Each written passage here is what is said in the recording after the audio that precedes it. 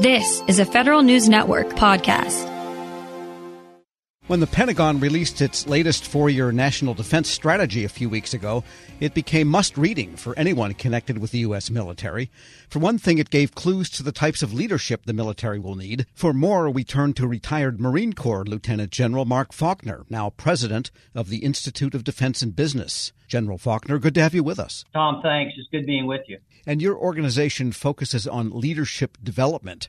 So is there some line you can draw for us between the latest strategy, the latest four-year strategy, and leadership needs that you think might be required in the military complex? Yeah, Tom, absolutely. You know, as I read through the defense strategy, it clearly lays out the challenges that our nation is going to face over the next 10 years. And it does a good job of not sugarcoating the seriousness of the threats and the challenges, you know, whether it's the peer competitor of China, whether it's what Russia and their aggression's doing, Iran, North Korea, I mean, a whole host of challenges. And Secretary Austin really has stated that, look, we're not going to be able to do this with business as usual. And what that means, and that's where it comes close to home for us at IDB, what that means is that, you know, our leaders can't do business as usual. They need to be more prepared to take on these challenges. And that's where we come in, actually preparing these leaders, shaping these leaders so they can solve these critical problems that our nation is going to be faced with. So we're continuing to design and deliver these custom education solutions at IDB, and it's even going to be more important going forward in the future. Yes, let's maybe back up for a moment. Tell us a little bit more about IDB's mission and how it works functionally. Where does the education get delivered and who comes to receive it? At the end of the day, of course, we're a nonprofit. We're located in Chapel Hill, North Carolina. We're about 25 years old as an organization, and we were born right here in North Carolina. We have a relationship with UNC Chapel Hill for some of our programs. But really, over the last 20, 25 years, over 10,000 leaders from defense, from government, from private industry have come through our programs. We're right about 85% DOD, mid to senior level leaders, majors, lieutenant colonels, all the way up to generals and admirals, GS 6s, 7s, government civilians, all the way up to senior executive service individuals.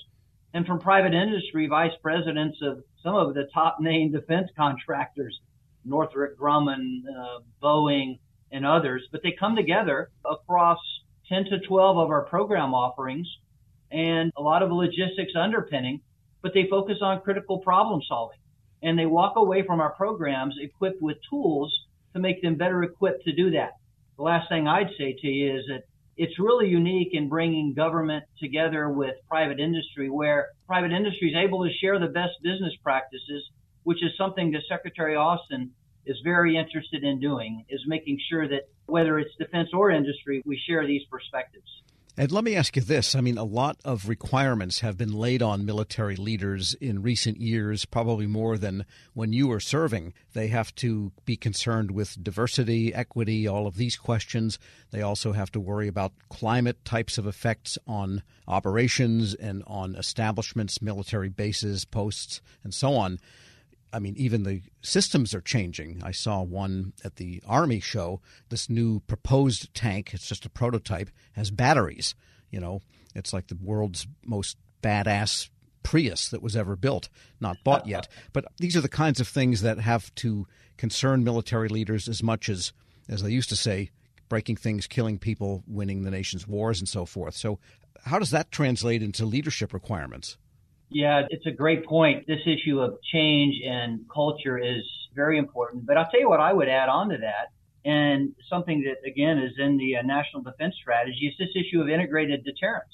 And so today and tomorrow's problems are more complex than they ever has been, not only because of the competitors that I named earlier, but the collapsing of domains where diplomatic and economic and military comes together. The challenges associated with cyber, with technology, with autonomous vehicles, with information. So my point is that this is different than it was even a decade ago when I was still wearing the uniform, which frankly is going to require our leaders to be smarter, whether it's military or civilian, and solve more difficult problems. So not only some of the ones you named, but I would argue the others that really cover tactical, operational, all the way to strategic. Those leaders need to be able to do that. and they need to be able to do it quickly because time is going to matter on tomorrow's battlefield. We're speaking with Mark Faulkner. He's president of the Institute of Defense and Business and a retired Marine Corps lieutenant general. And is there any way that this can translate, downstream or upstream? I'm not sure what the right word is, but the recruitment challenge that the military services face is pretty substantial and worrisome because you can't field the end strength that even Congress requires if you don't have the raw material coming in.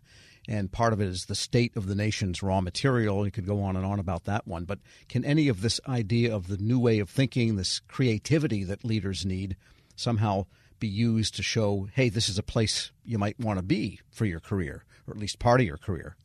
Well, I think it really does. And, the young men and women of our nation, they need to be incentivized. And they need to know that they're not only joining our military to support our great nation, but it needs to be interesting. And there needs to be something there for them. And we need to work hard to do a better job. And I can talk about that as well. You might be surprised that I have some opinions on how well we're doing with developing our people. But look, they need to know that there's something for them, whether it is innovation, whether it is the importance of data, whether it is something that they could take from the military out to the private industry. So, the days of just saying shut up and color, put on the uniform, look, that's not going to get it anymore. We need to be more thoughtful in the way we incentivize and we offer opportunities to young men and women of the importance of the military. Now, your own organization, the Institute of Defense and Business, has established some partnerships with other national groups to try to do what exactly? Yeah, we have, and it's interesting as not necessarily perhaps a good parallel, but as the defense strategy talks about allies and relationships, we see that the same way at IDB. We need allies and relationships to be even stronger. So we're doing that with, for example, the Defensive Alliance of North Carolina that is wrapping their arms around all these terrific defense industries across this great state. We're doing it with the National Defense and National Transportation Associations.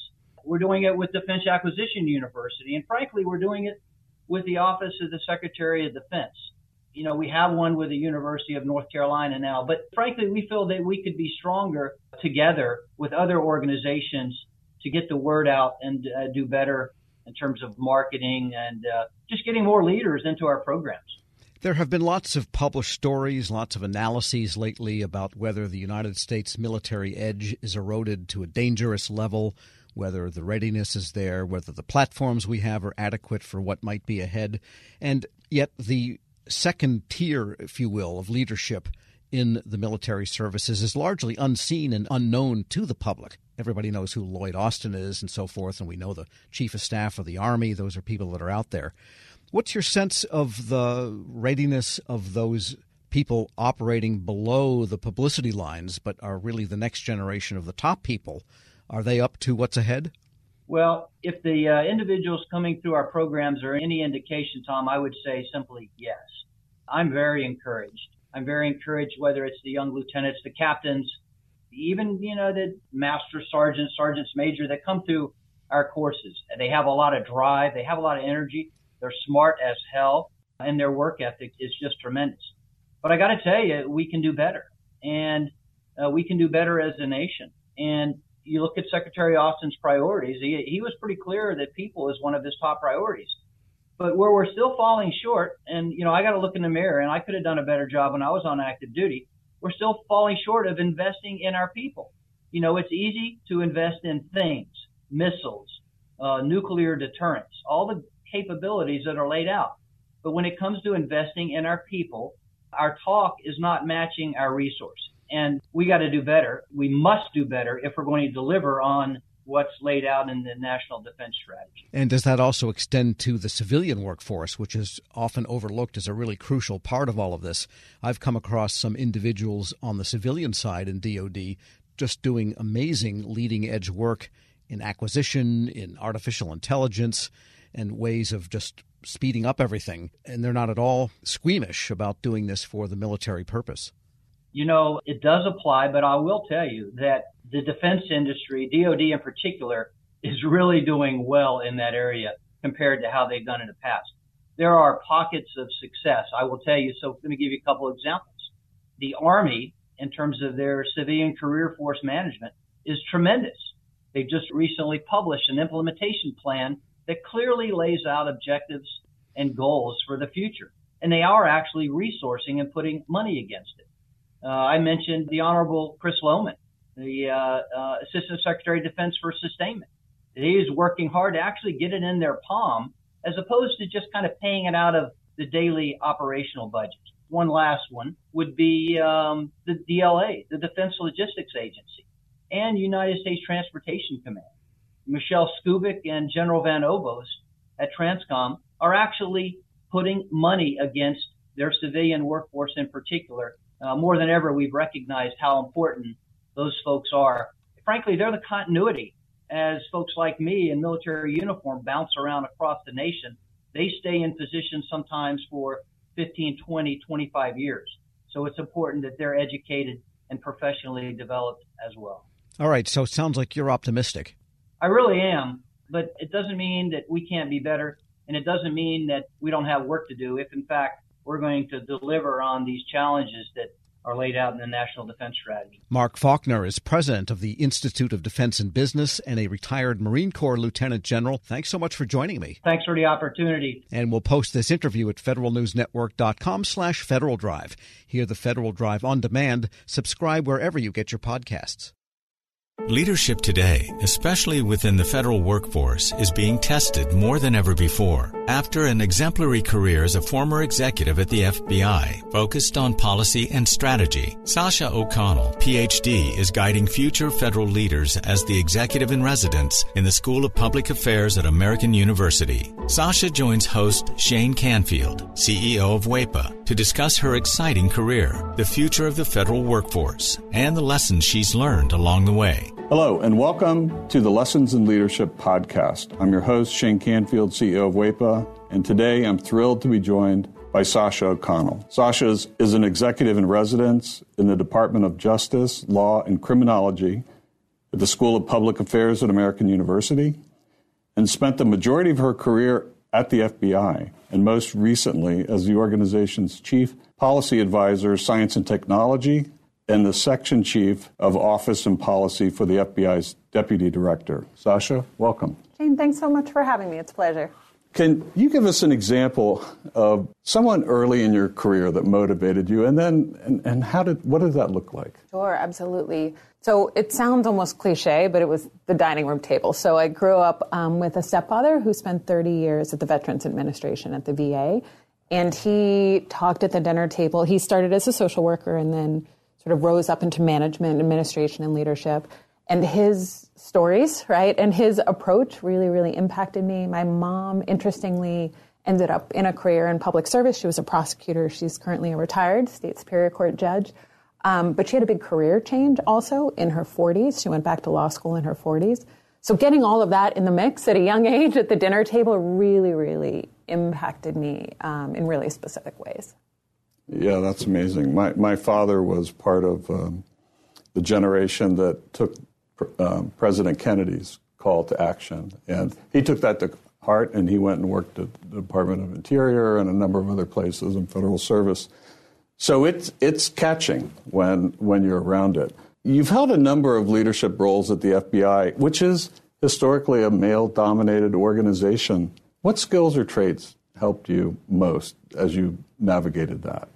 Yeah, it's an interesting and challenging sort of situation and question. One I don't think I still am reflecting on. I've been out of the FBI about 6 years, and I'm sort of still thinking about it. I think the bottom line was when I was there, and I really grew up there, I didn't know any different. I grew up with male cousins and brothers, and it was sort of a continuation of my existence. So it did, in retrospect, it was a really unique situation, but it didn't necessarily feel that way for me at the time. I think staying mission-focused, staying not about me, staying flexible in terms of problem solving all helped me.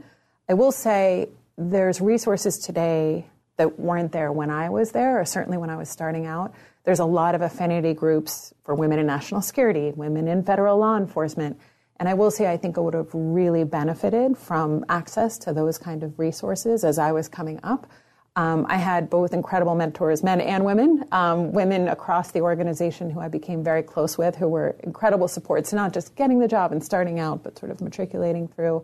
But again, I'm really sort of proud of and involved in some of the work of those external organizations that bring women across government, executive women in government, and those kind of organizations together, because I think it is really, really helpful as one moves through. Yeah, we actually work with a number of those too, and go to their events and conferences and support them because it's important. How has your leadership style developed or changed over the years? Well, I think I've gotten a little more confident in it, right? The seeds were there at that dining room table. One thing that carried through that I learned from my stepdad was to focus on the process. He would talk at dinner about big ideas or big changes and how to get from here to there was part of his day job, so he thought about explicitly, was getting other people on board, getting that stakeholder engagement, getting other people to think it was their idea if that was required. And that's something I started out with as a gift, right, that kind of approach. And then I got confidence in that, and then I added things. I will say, as I moved on, my appreciation for taking care of is maybe the wrong word, but really focusing on the people who work with you and for you in some instances, making sure that they have what they need to be successful in a tactical way. But then also something I definitely learned at the FBI as I went along is, the importance of creating an environment that is supportive and inspiring. We joke about it, but food has played a pretty serious role in my leadership style over time. I learned from great mentors. I worked with Bill Estevez at the FBI, who had a full-scale cappuccino maker at his cubicle, right, and would host coffee hour, and you'd see the steam rising across the cubicles. I worked with a great friend who used to carry hot frittatas for breakfast celebrations or on the metro, right, in one of those sort of coolie bags. And so I think it's been additive in terms of learning, gaining confidence in my approach, and then adding these pieces as I go that I've certainly learned from mentors and colleagues. And clearly you never let anything get in your way. You were mission focused, as you mentioned, and you just got the job done no matter what was in front of you. Well, I wish it was that easy. I mean, I think we had a lot of success. One thing has always been my approach when starting out as a leader, too, is to solve near-term problems. I always say sort of deliver short and then you can push them long, right? So we don't always succeed in those long-term goals or those, sort of blue sky ideas as leaders we want to achieve. But we deliver on those short-term pieces, right? And you get that buy-in from the stakeholders. And then often you can push toward those bigger dreams, hopes, aspirations, and goals. I would like to say I was 100% on both fronts. I'm not sure your characterization's 100% accurate there, but I'll take it in this sense. Looking back, what's one piece of advice you might have given your younger self when you first started? Yeah, it's interesting today, too, working with students, I get that chance, right, to give my younger self advice every day. And one thing we talk a lot about, and I wish I had thought more explicitly about, is really, it's about calibration, right? And so I always think Emeril Lagasse would say, like, a stove has dials for a reason, right? It's not like all hot or all cold. And I think it's the same here. In some ways, in my career, I had to learn to tone it down, right? And to, certainly at the FBI, sometimes you need to take that backseat at a meeting and wait to be invited to the table. And that's really the appropriate way to build rapport, relationships, and trust. Other times, I needed to learn to tune it up, right? To up the volume a little bit. I had a wonderful boss, Dave Schlendorf, who we were in a meeting together with big bosses at the FBI once, and I was working for Dave. And we left the meeting and we were walking back to the office, and I made a point. I don't even remember what the point was now. And he stopped in the hall and said, "Why didn't you say that in the meeting? You're not helping me, right? Telling me this now I have to go back and fix this." And I realized, sometimes you have to tone it down, sometimes you have to tone it up, and that modulation, that sort of volume control about when to lean in and out, if you will, that's, even just thinking about that explicitly for folks starting out, I think is really helpful because it's not one size fits all.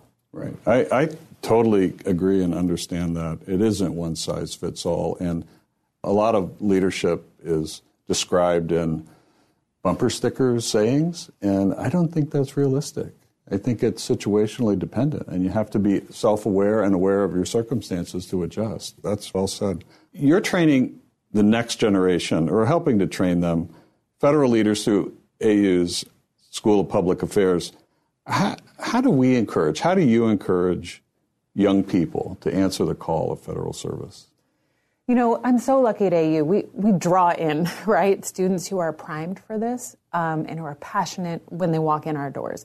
Even with that population, you know, there are headwinds, right? USA jobs, right? Just even getting educated, these pieces. So helping with that is a whole set of work. I'm also really passionate about, as you point out, reaching out to a diversity of folks who haven't even thought about these careers as careers. I had a conversation with a young woman the other day, and she was talking about law school. I'm fully supportive of law school, and I said, have you ever thought about a career in federal service? And she said, isn't that for old people? I said, okay. So, you know, I mean, there's an education to do, right? Clearly, she's never seen the softball leagues, you know, down on the mall or kickball or any of the fun we all have in town, where we certainly did when we were younger. But I really try, again, podcasts like this and other venues to put myself out there and really talk about what it's like, the opportunities I had at the FBI to be in the middle of the mission space, and to explain that the federal government needs all kinds of skills, right? And diversity of thought, right? And diversity of people. So there's that sort of working with the group that's primed for us, and we need to help them get over those barriers, get in, and then stay engaged and passionate. And then there's reaching those new audiences. And there's a lot of work both places, but it's a lot of fun to work with young folks who are passionate about it. So I'm really lucky in my current job. And career civil service is a great path if somebody wants to take it.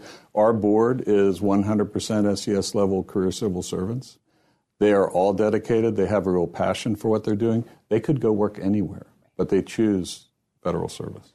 And there's no place, I always tell young folks who ask me about it, there's no place you're going to get the level of responsibility quickly as you do in federal service, right? And yes, sometimes things move slow. It's supposed to move slow, right? We talk about the reasons for that too.